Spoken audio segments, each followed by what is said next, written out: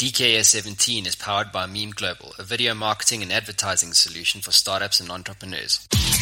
Hello and welcome to the Digital Kung Fu Show, a podcast and video cast for startup founders and entrepreneurs. Even if you're alone in your entrepreneurial journey, know that right now in your earbuds, you are joined by thousands of entrepreneurs across the world hustling today's markets. At Digital Kung Fu, we have one goal: to help entrepreneurs succeed in their ventures through information sharing, digitally connecting them with other entrepreneurs, and by dissecting and deconstructing the world's leading business minds right here on this show. Remember, you can view the full show notes on our website at digitalkungfu.co.za or tweet this show using our handle at digitalkungfuza or follow us on facebook.com/digitalkungfuza.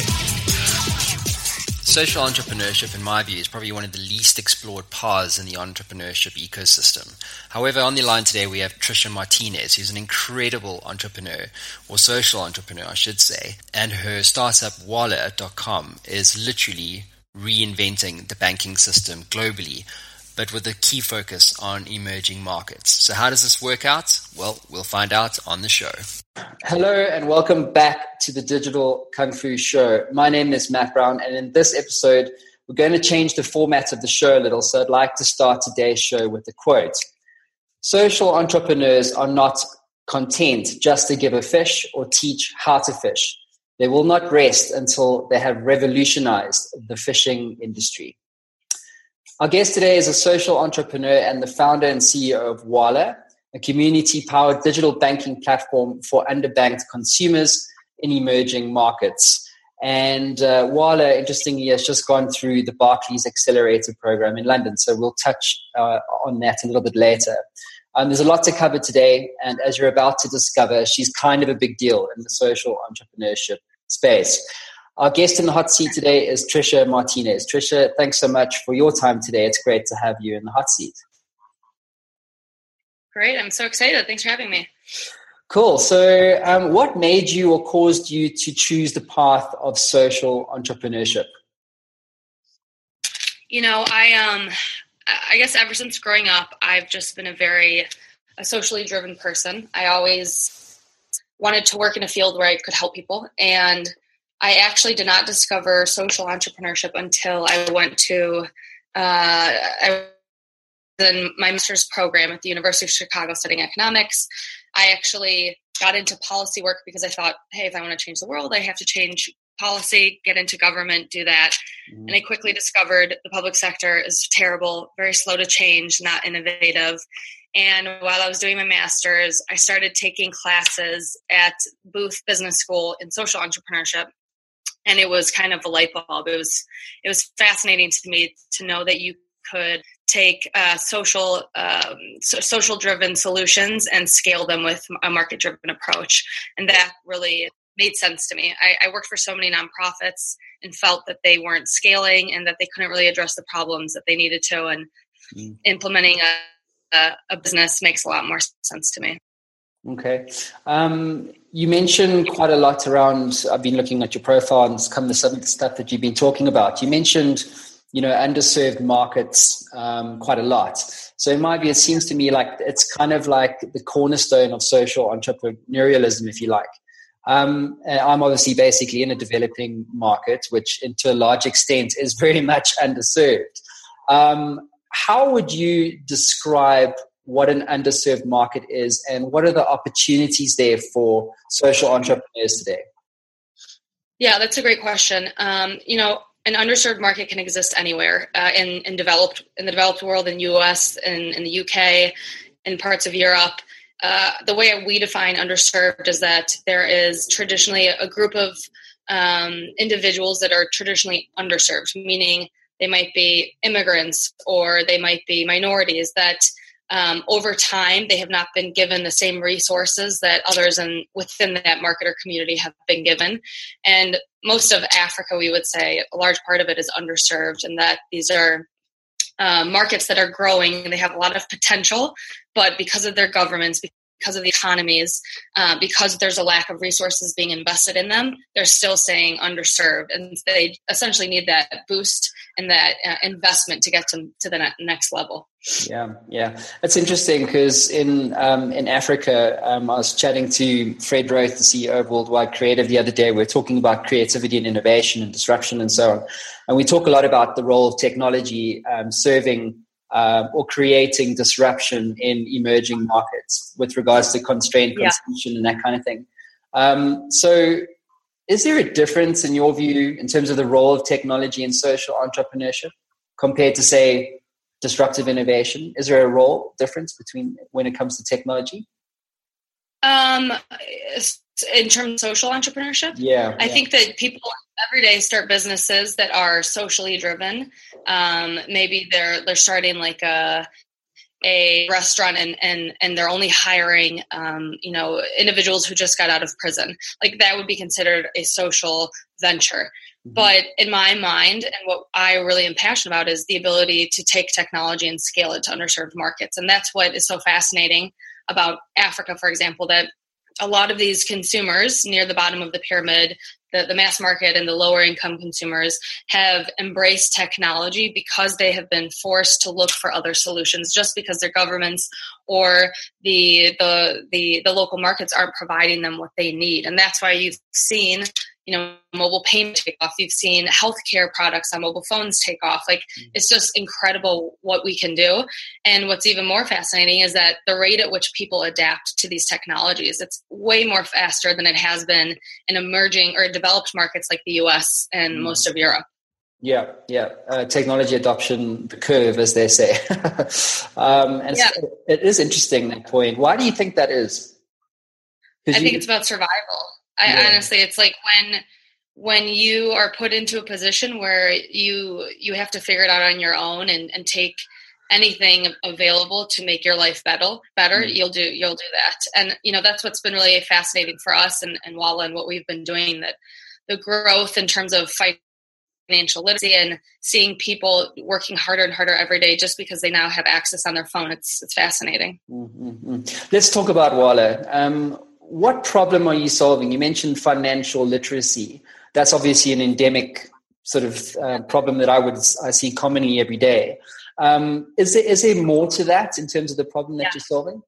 Oh yeah, we're taking the biggest approach ever. We're saying we're going to rebuild the entire banking system in emerging markets, starting with Africa. I ended up getting into this because I have a background in microfinance and behavioral economics. I was doing work in the very poverty-stricken areas, the rural areas of Uganda, and I was just really fed up. I was really angry at the banks, the non-government organizations, the governments, and how there was nothing was consumer driven. People were building based off of what they thought needed to be built, but they were never going out and asking these consumers, how can we help you? Let me walk in your shoes. Let me understand what it's like to be you. And that's really how we ended up going about this. And it happened organically. We weren't trying to start a business. It just, people started coming to us and telling us their stories. And we quickly discovered that the banking systems are so terrible, and we honestly need to rebuild them completely. We can't try to fix them. We have to start from scratch. Yeah. I suppose it's looking to convert the unbanked, isn't it? Actually, so what's interesting, what our story is we went into this saying, look, there's 2.5 billion unbanked people who don't have a bank account. That's a huge problem. But at the same time, when we started digging deeper into the problem, we quickly discovered that there are 1.2 billion consumers who are underbanked, which means they have a bank account or they utilize other financial services, but they're actually removing themselves by choice out of the system. So if I'm a consumer in Johannesburg, I get a direct deposit into my bank account, but at the end of the month, I cash out because it's so expensive for me to have a bank account due to all the transaction fees. And that's the problem in itself. If we're pushing consumers to banking products that are so expensive that they can't even afford, we're just going to keep perpetuating the problem. So what Walla is doing is building a completely free digital bank for consumers so that we start incentivizing them to put their money in the system, to grow that money, to help them get to the next level. Stokvels, are you familiar with the term? I'm sure you must be. Yeah, of course. Yeah, I wrote a piece on stokvels in South Africa and how there's something like 1.2 billion rands worth of cash literally stored under mattresses. Bank fees is a reason for that, as you mentioned. But isn't trust in the digital channel itself a barrier in this case? And what is your plan or Waller's plan to overcome that? Yes, I'm so happy you asked that. So, when I say this happened organically, the very beginning of this, literally like 7 months ago, I went out to talk to the people I knew in Uganda and understand why they didn't have a bank account. And this was all through Facebook Messenger, just having individual conversations. After one person, it led to 10 to 100 to 1,000. And these were individuals that through word of mouth were being sent to me because they wanted to tell me their story about their financial problems. And they also wanted to ask me for advice. And I'm not a financial advisor. I'm not a banker. So I thought this was really strange. I created a Facebook community, and in a month it grew to 100,000 people. And all I was doing was posting daily tips, like why is it important to save? What type of insurance should you be thinking about? And this was just Uganda. And we started looking other markets, which is South Africa, took the same model, implemented it there. And in 6 months, today we've grown the community in South Africa, Uganda to over 1 million people. Awesome. And what ended up happening is we really recognized it is about trust. And I started having personal conversations with hundreds of people a day. We ended up hiring people locally to manage the community. And it really, the community itself focuses on trust. We come in saying, we know this banking system is wrong and we want to rebuild it for you. Tell us what you want. Let's talk personally. Tell us what your story is. I tell you my story. It's become a very community-driven experience. And when you discuss Stockvels, that's what's so fascinating about what we're doing. We're literally playing up on the way people interact in financial communities within Africa. People save in groups. They, give loans out together. They do everything in a community. We're just utilizing that asset and giving them exactly what they want and need. And that's honestly why it's been successful. It's community driven. What about because there's obviously an educational component, I'm sure, quite a large one, as part of the Waller proposition, like you mentioned, the tips and so on. On the transactional side of the coin, what's the kind of experience there if you're a Waller user? Yep. So right now, we've built out this community. We on the opposite of so most people build the product and they go look for the customer. We actually have 1 million customers signed up waiting, and now we're building based off of what they need. And so through all of our interactions and work, we've initially built a personal financial management tool, something that could help people save, manage money. It's so people actually win rewards. They get cash, airtime. But at the same time, we said we're not solving the problem. The problem is people have products and they need free products. And so now we're in the process of building out this platform. No one is making any transactions yet. We're actually looking at getting a banking license in Uganda, whether that makes sense. We're working with banks in partnership as well. So the way a consumer would interact is that it's free. We're taking on these fees so that they don't have to pay for it. They can now do peer-to-peer payments, peer-to-peer loans. We're essentially just creating this tool to let them operate in their Stockvels and their savings groups how they already would have, but digitally. Is there going to be a cash materialization, dematerialization component to the system at some point? Yeah. And we recognize that's the biggest problem, that we consumers, even though there are mobile payment systems, the big mobile network operators, and everyone always loves to talk about M-Pesa and how it's been so successful. But at the end of the day, most markets are still cash based. They use mobile wallets as a holding. It is literally a wallet. They put money in, and whenever they need to go make a transaction, they take cash out. And so we're trying to totally change the system. We want people to operate digitally. You shouldn't be having to carry cash around, and you shouldn't have to pay a fee to make a transaction. So it starts with getting people to have an account and put money in the system, and then incentivizing them to keep it there. So we're focusing on the consumer first, and next we'll focus actually on the small businesses and merchants to incentivize them to accept digital payments and things like that. Yeah, you definitely need scale on both sides, don't you? You need the consumers and the businesses. Otherwise, it's kind of the value exchange just tanks. Network. Okay, cool.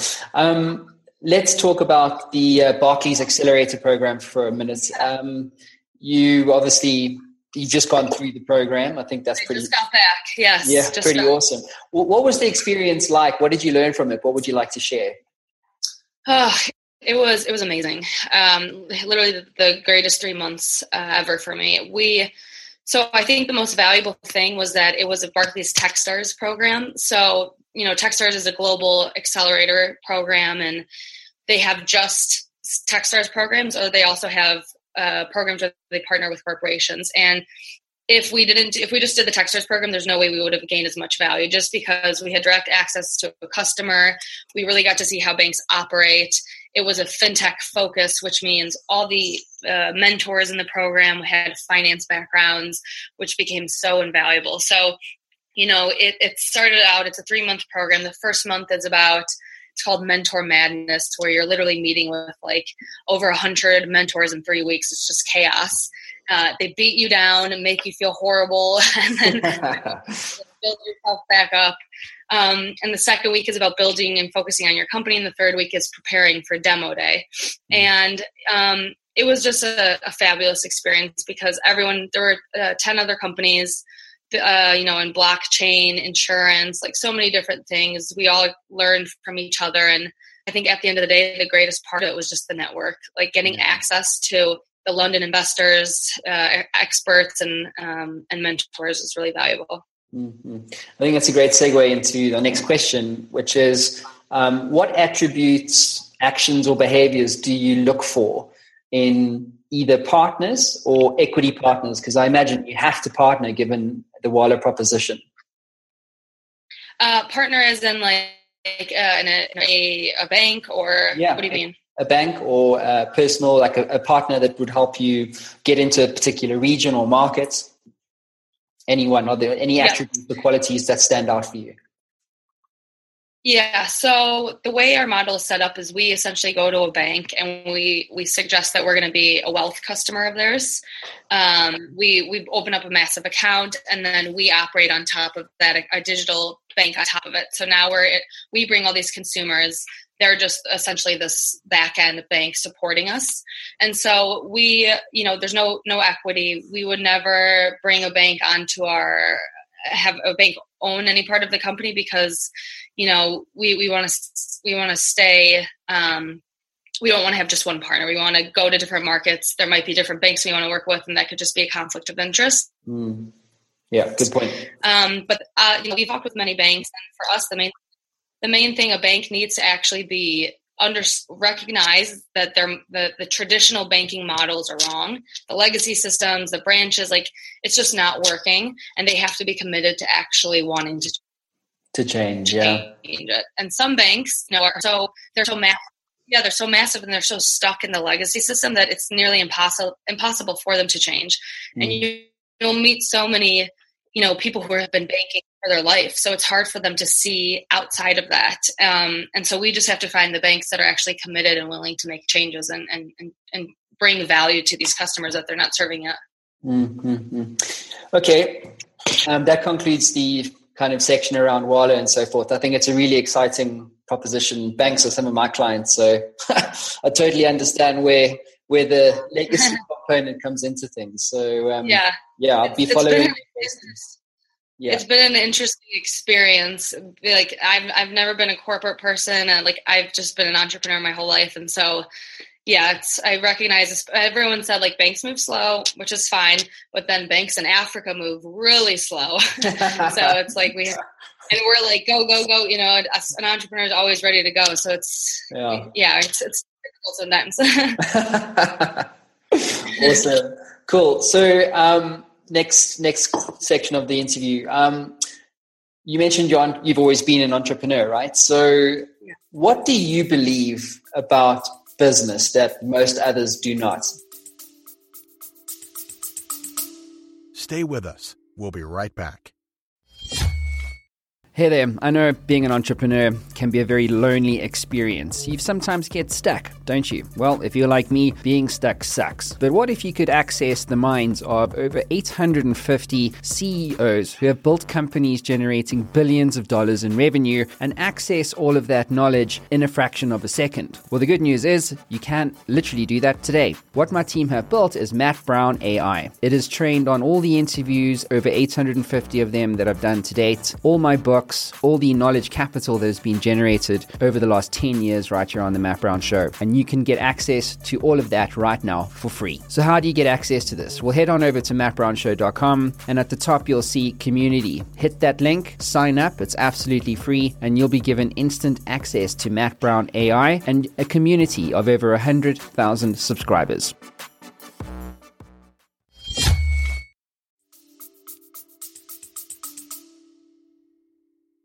Oh, that's a good question. I believe that actually, I believe in the next, I want to say 5 years, but that's not realistic. I think in the next 10 to 20 years, all businesses will be social. Right now, social ventures, social enterprises, however you want to call it, social entrepreneurship, it's like this new thing, or like it's a buzzword.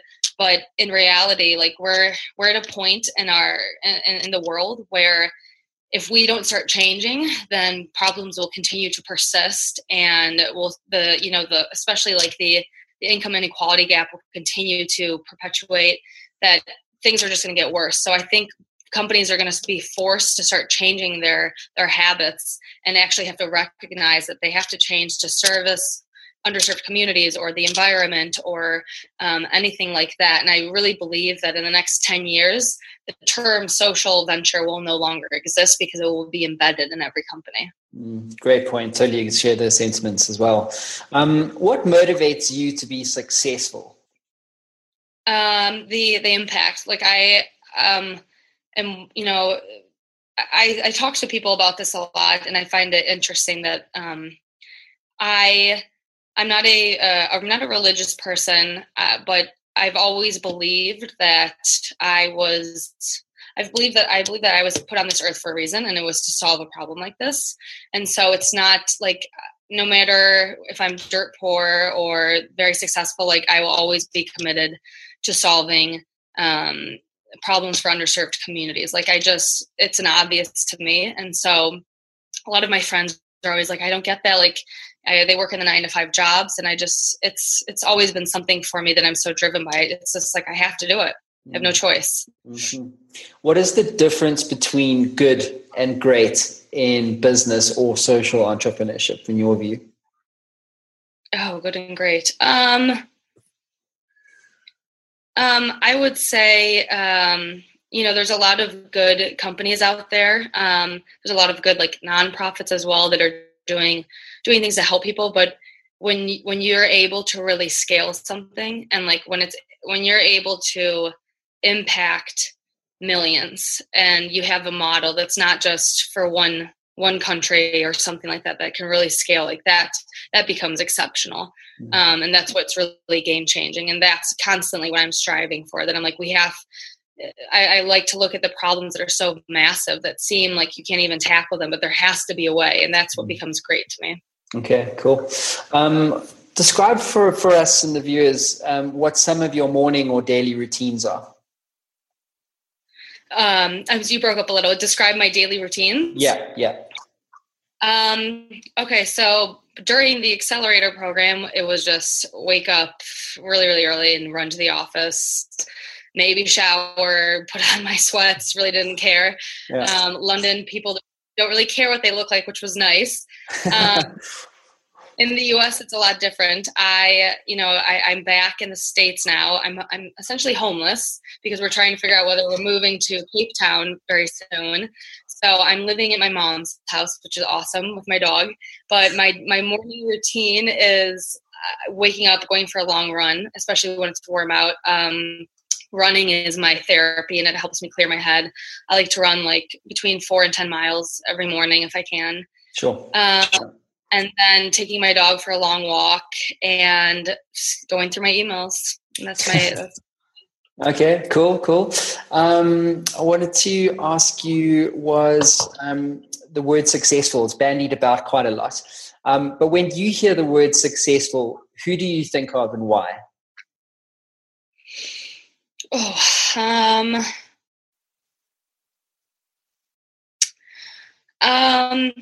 The word successful, I don't know. I guess I could think of a lot of people, but the first thing that comes to my mind is the people in our community, just because I interact with them so much. And I think what's really great is that I can see someone who feels like they're in a rut financially, and when we kind of help nudge them into a certain place and they get to that point where they feel confident.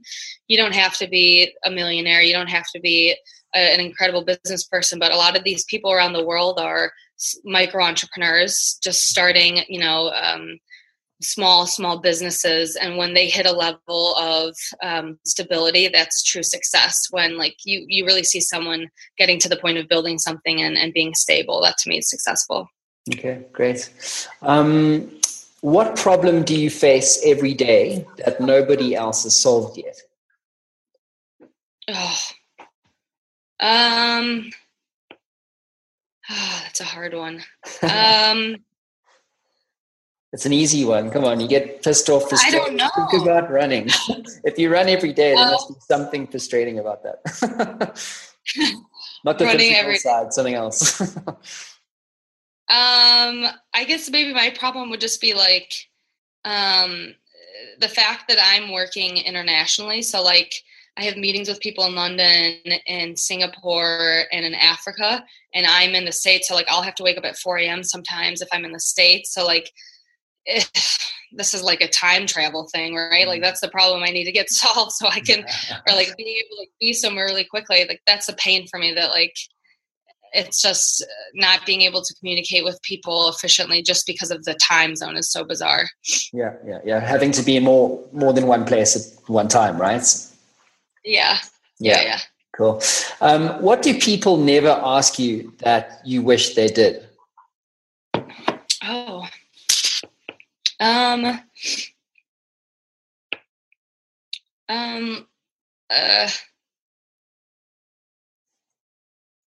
I guess maybe, like not what motivates you, but like, the thing that like nobody ever asks about family. Mm-hmm. And like, to me, an entrepreneur, like your social and the people around you are a massive impact in your life because you're struggling constantly. And if you don't have a good support system, it's failed so easy.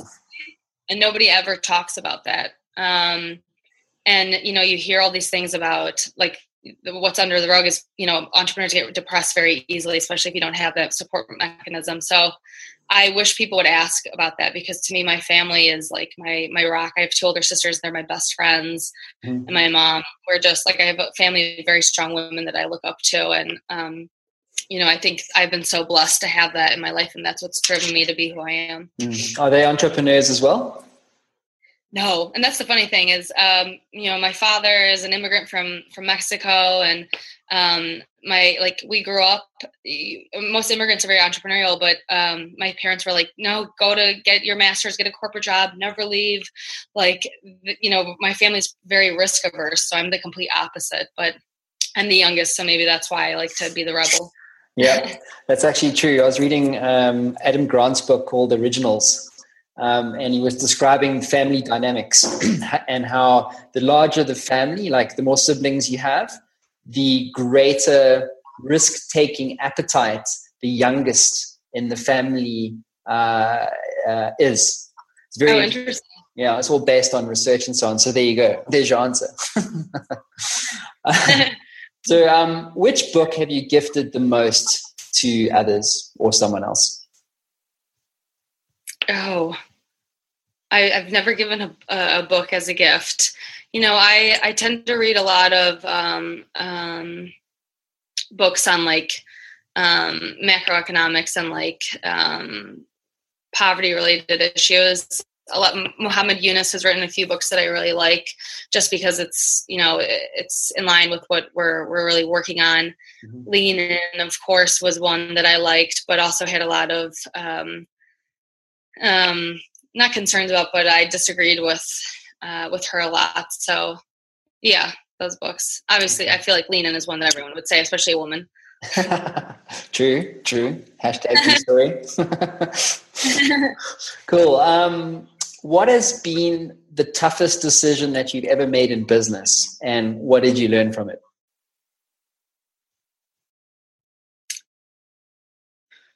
Probably, with what we're doing now, the decision to say Walla is going to be a digital bank was a really big decision, because, so many mentors around us would say, like, no, it's such a huge undertaking, the capital, like the, regulation, like it's going to be impossible.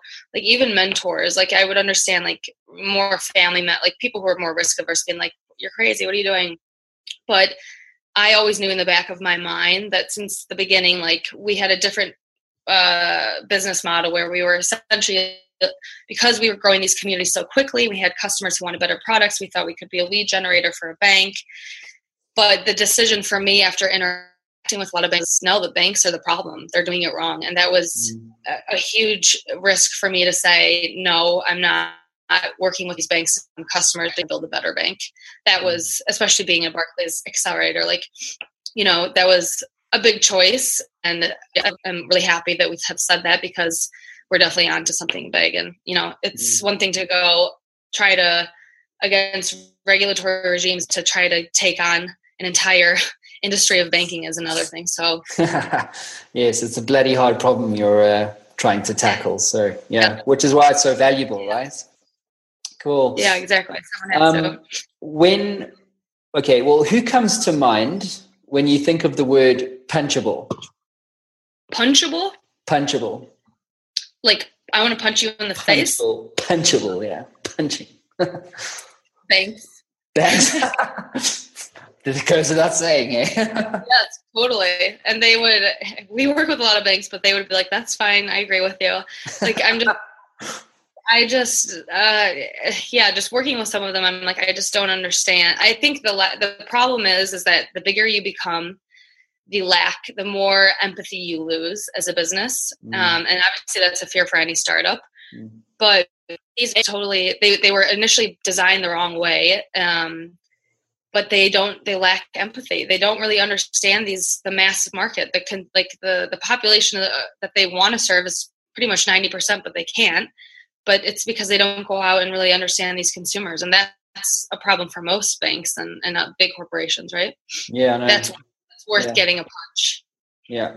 It's the illusion. Well, they claim to being customer centric, but very rarely are they ever anything but, unless it's trying to work with artificial intelligence to drive data to do predictive modeling around churn and whatever. And even then, it's not doing a great job. So, okay, last question for you, Trisha, and then I'll let you go. If you could only leave behind 3 truths of life as your legacy, what would they be? Oh my God, these are really hard questions.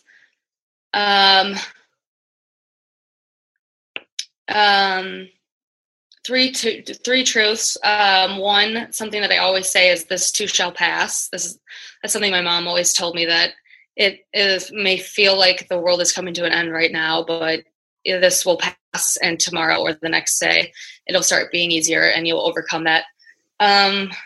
Another truth is, obviously, I think as an entrepreneur, you really have to believe. Like, I'm a very emotional person, so I'm a gut reactor, and like if my body's telling me something, I have to believe it. Like, it doesn't matter about my mind, but a lot of time it's with my heart. And so I think it's like, trust your instincts, because at the end of the day, you're probably going to be right. And lastly, last truth would be to live your life for yourself, but also for others, because this is a global world, and we shouldn't look at each other like we're strangers. We have to help. If you're able to help, you should, because at the end of the day, we need each other to survive. So. Yeah, fantastic. Trisha Martinez, thank you so much for your time today. It's been great to get to know you and to explore the Walla proposition. It sounds incredibly exciting, and I wish you all the best. Thank you so much. I really appreciate it.